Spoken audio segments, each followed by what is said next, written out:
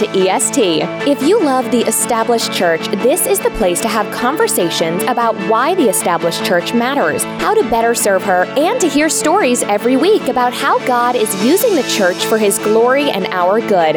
The show is hosted each week by Sam Rainer, Josh King, and Micah Fries. We're glad you're here. Hey, good morning and welcome to EST, the podcast for established church leaders by established church leaders. My name is Josh King. Sam Rainer and Micah Fries are on the line as well. How are you guys? I'm good. Happy New Year. Yeah, I know. This is the first, if I'm not mistaken. It is. Because we record these ahead of time. This is the first episode of 2020. Happy New Year. So welcome listeners to the new decade. Year. Micah, what's your resolution? I don't ever do resolutions. So you are resolved not to do it. Yeah, Sam, I've never done a resolution in my life. I turned 40 in a couple of months, so welcome to my world, Sam. I know. So I'm thinking I'm gonna. I like to stay in shape, but I'm thinking I might do something in my 40th year, something I've never done before, a big triathlon or, nice. I do marathons, so maybe an ultra marathon or something like that. We got a lot of dudes in our church that are Ironmen, including one of our. Like a true Ironman? Yeah. We have an actual Ironman race in Chattanooga, so we've got quite a few in our church. That's the last one that all these guys did. Was the Chattanooga one? Yeah. Yeah, in fact, that's a brutal that's a brutal race. I mean, that's just... Brett Favre was in town last year for his wife to run in the Chattanooga Ironman. Well, they actually say the Chattanooga one's the easier one because you swim downstream. Yeah, that's probably true. And it's not ocean, so you're not waves. And so the only problem with it is the last 2 years, the Chattanooga one has been rough because it's been over 100 degrees. And Chattanooga, unlike the ones that are on the coast, it's a hilly run. It's not just hilly. It's pretty steep. You're going up. But you get to swim down. It's a true 2 mile swim. I don't know. They tell me down this the stuff. Tennessee River. Wow, I'm impressed by them. Yeah. So we're not talking about resolutions. We're not talking about Iron Man. We are talking about insider culture. Yeah, just us four, no more. And let's see. And there's only three of us. Who gave us this? Matthew Cass. Matthew Cass submitted this idea on the Twitter. And the question is, how do you break or change insider culture? And so, it's very good question. And it is. It's something that you don't get to discuss much in your church because, it could come off offensive. It very well could. And so you have to be careful about how you approach these things. But that's why we address them here at EST. But before we approach it, let's just talk about the topic. What is insider culture? How do you identify it? Is it bad? Is it good? So first, what is it? Well, yes. The answer is Micah, yes. you first. Yeah. I was going to say the answer to that is yes. And I think we speak about insider culture in a way that's pejorative, and we need to. I mean, because insider culture, if not dealt with, is detrimental, keeps you from having guests who will stay in your church. It creates sort of a clique. And so in that sense, yes, it can be bad. On the other hand, let's not forget that insider culture is also reflective of community and relationships. And so when we're aware of that community and those relationships, we can move. I guess the difference would be clique or community, right? Do we have sort of a clique where we're sort of creating this insider culture where no one else is allowed in? Or do we have strong community where, yes, we've got some inside jokes, and yes, we know how functionally, operationally the church works, but we're wide open to the new people who are going to come in? The problem is, I think most people would say they're in category 2, and I think most churches are probably actually in category 1. So how about this? Give here's your sign, or you might be a redneck if. Give me your best. You might have the negative side of insider culture if. What do you think? Throw one out there, Sam. I would say, one of the things that we've done at West Bradenton is just let our guests speak, frankly. And when we call them and when we follow up with them, you have to be careful about how you approach first and second time guests. But one of the things that we've heard as a theme, even from people that end up staying in our church, is, it was really, I love your church. It was friendly. I don't have any major issues, but, and then you get this, but it was a little hard to get connected. Yes. And it gets said in different ways. And people, some have a little stronger emotions about it than others. And so there's degrees here, of course, but we've heard that over and over again, which tells us you have at West Bradenton an insider culture. And it may not be that we are the worst offender, but we still have to recognize the fact that, hey, out of 5 guests, 2 or 3 of them will say this, and that ought to tell us something. Yeah, and I think this is the thing, Josh, every church will say, we're the friendliest church around. I've never been to a church that didn't say that. I really don't think I've ever been to a church that doesn't think or believe.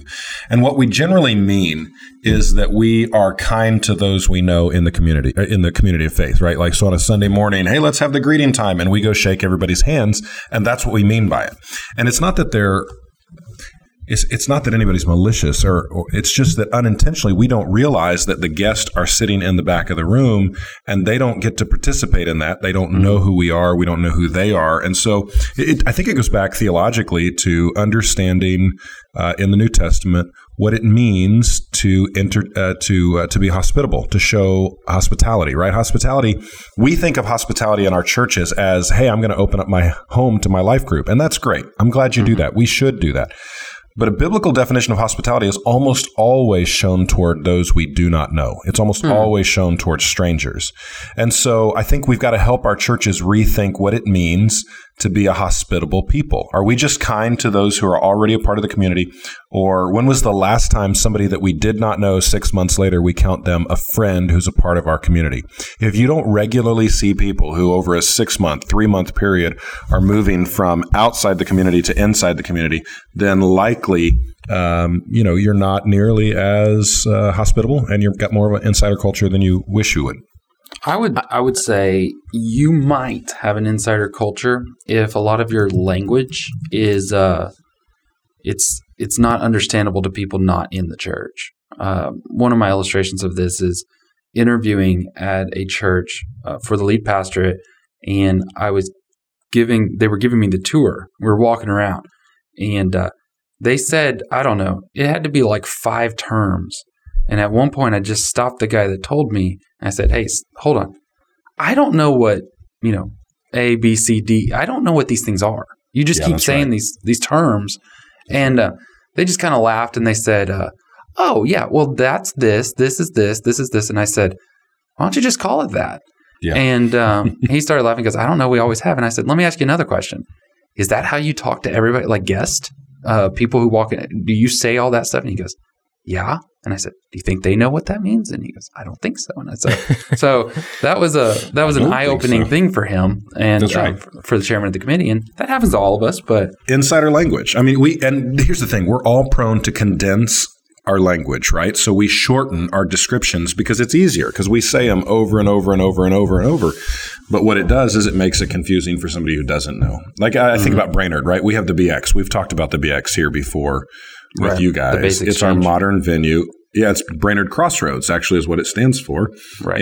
But nobody ever uses that. It's not even prominent in the logo. We just call it the BX. Well, if I'm a new person walking in and I walk into our sanctuary and somebody says, oh, that service is happening up at the BX, it's physically in a different location. It's off the campus. It's a couple blocks. It's a block or two away. And so, again, those are the things that we just don't ever think about. This is why, Sam, your dad does this really, really well, I think. And you've done this quite a few times. I've done it on occasion.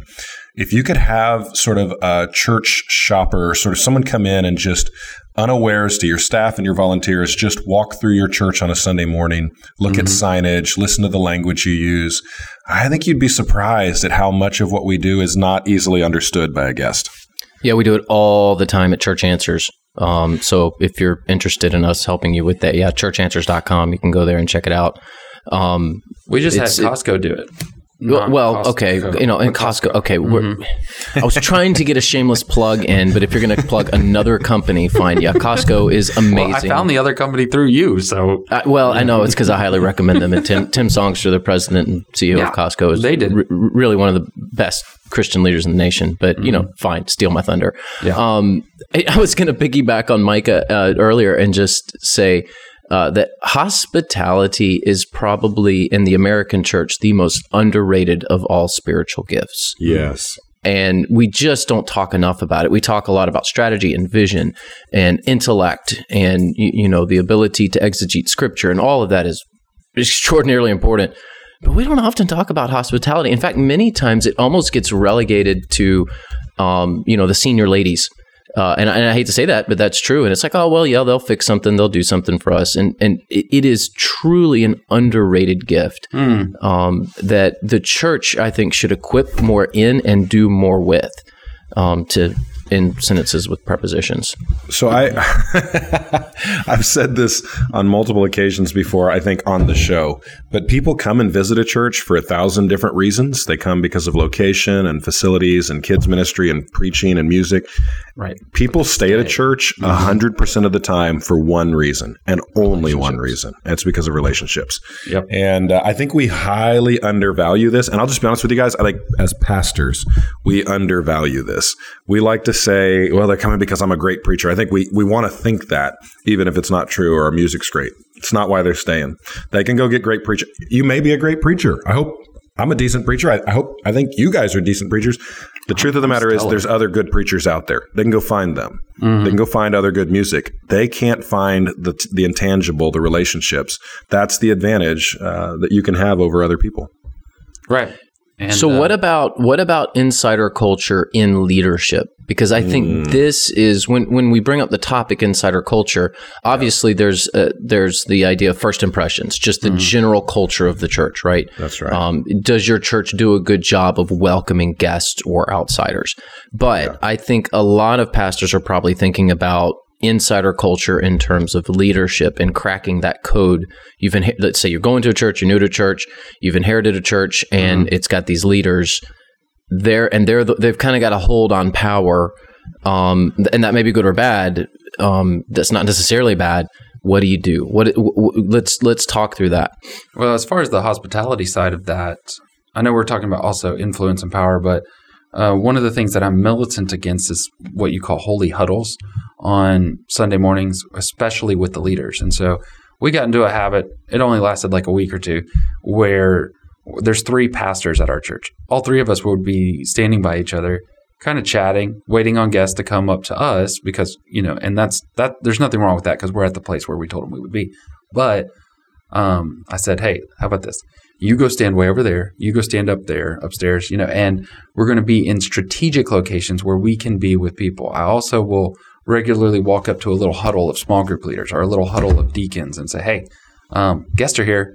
Go meet somebody. Go find somebody, And so, my thing is like before service, it's all about the guests. It's all about the meeting before and after service. It's all about the people. So go out and meet the people.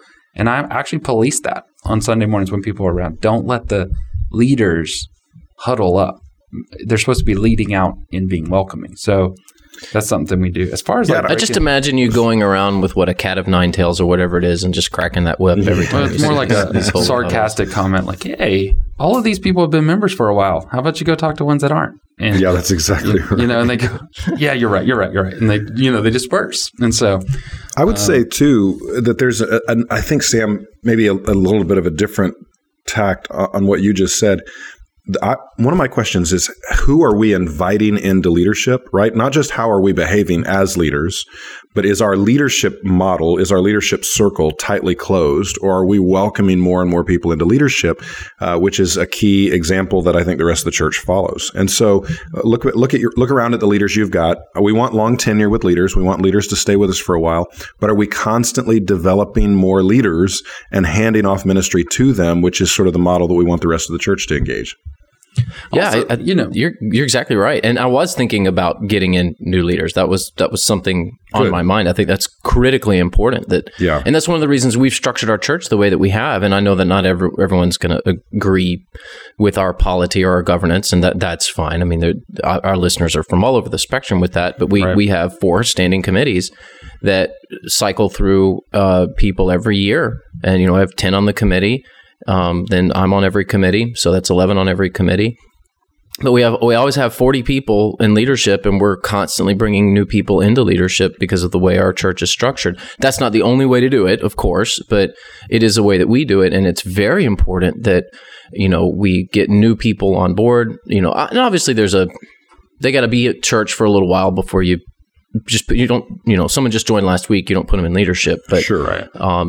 But for those who are relatively new, a year or two, you're always asking the question, how do we get them involved? How do we equip them? How do we put them in positions of leadership? So the two thoughts on that. One of the things that we've often done is started what we either call an apprenticeship or junior deacon isn't a great term because nobody wants to be a junior or anything. But the apprenticeship, and nearly anybody can be an apprentice, and you don't have to meet all of these. So there's biblical standards, you have to meet those, but then a lot of times churches will put additional standards for wisdom's sake, and that's great. But we don't necessarily, what I always say is like, they come in rough and we put them through an apprenticeship program, and then we see how they do. Even if they quote unquote fail out or opt out of the program, they still have a better view and expectation on what leadership is, what's going on with the deacons.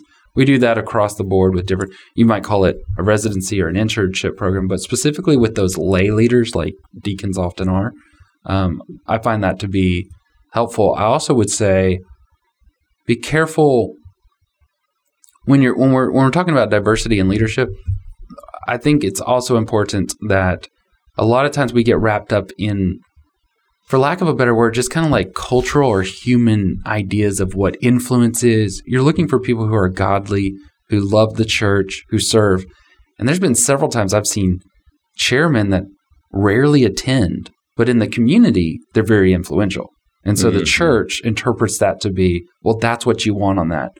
No, that's not what I want. I want faithfulness, compassion, the kind of things. I also want them to be, like with the finance team, I want them to have some financial chops as well. So that's hard, but the beauty of the church is this is where the insider culture should be most easily broken. If the insider culture is kind of a toxic sort of environment, and understand it's not. I'm talking in ideals. It's not easy, obviously, to break that in the church, but theologically, that should be the place where this happens in our communities. Because I've seen people in our church who are extraordinarily godly, lead well. They may not have a whole lot of influence, quote unquote, out in the community, but because of who they are in Christ as part of our church, they end up chairing committees or leading certain things, and that's exactly the way that it should be. That the godliest people are the ones who rise up into leadership in the church. Don't fall into the trap of just because they're influential in the community, therefore they must have a position in the church. Well, and it could be that they are influential in the community and also are godly, which is even better. And, we certainly want to put those people in leadership, but not just because they have a lot of influence. And consider this as well. When you think about putting those people in positions of leadership, there's a fine line.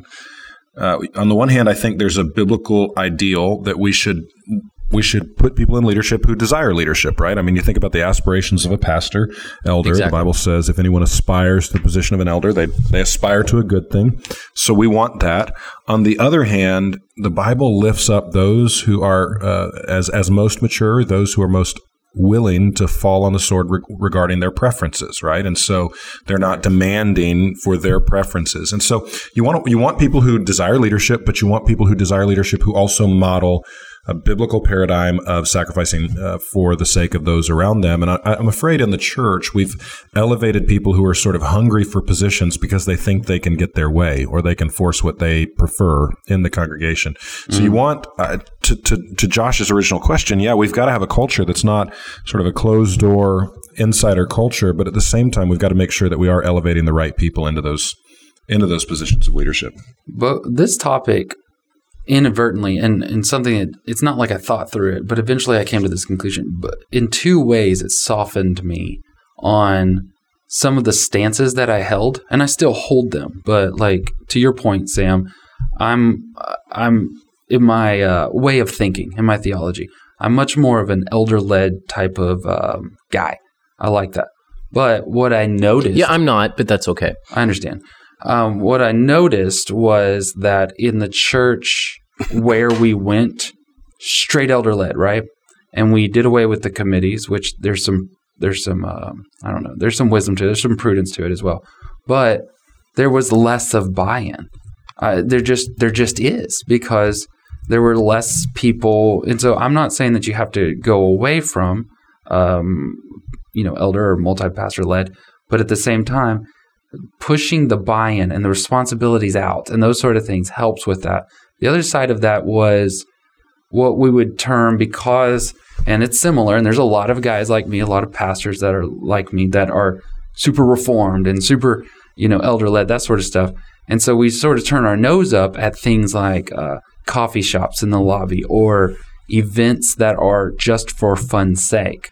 And you kill off this feeling of hospitality, this feeling of family. Sometimes the family just gets together and watches a football game. That's all we're doing. There doesn't have to be a sermon and an offering at that thing. And that has really changed in my mindset about we spend a lot of money on coffee here, but that's not to attract. It's not like I want people to choose a church because our coffee's great. It's really not. It's like it's church lobby coffee. But at the same time, when you come over to my house, I would give you coffee. I would give you sweet tea or something like that. There would be drinks and refreshments and stuff like that. So thinking less pure theological and more relational and family, of course, based on theology, but those sort of things have really softened me and has changed the way I approach ministry, also what we do at a church. Two things, Josh. One, I'm glad to hear that you're on a path back towards a proper view of church government, and that you have softened your stance there. That's it's only a matter of time before you have 47 standing committees at Second Conway. Two, sweet tea. Don't offer me sweet tea. That is diabetes in a glass, and that just is nasty stuff. On both of those stances, you're just wrong. You're just wrong. So I would just encourage any of our listeners they just struggle. I get it, and I'm with you. I struggle with this sort of feeling of sometimes, oh man, we're just kind of, I don't know how we say it, but it's just a different wiring for different people. Well, and let's be clear, you can have 87 committees at your church and still have an insider culture. You can have 4 elders and have an insider culture. It's not necessarily the governance. It's more a culture issue than it is a structure issue. Wouldn't you guys say, Micah, would you say that a lot of times leaders focus on the structure and not the culture? Yeah, because structure is easier to change. Right. Culture is extraordinarily difficult to change and almost always takes a lengthy period of time. And for one, leaders don't stay at churches long enough to really change culture. So I think tenure has something to do with it. And two, I don't think most people are skilled enough not that they're unable to be skilled enough. It's just that they've not seen it modeled for them.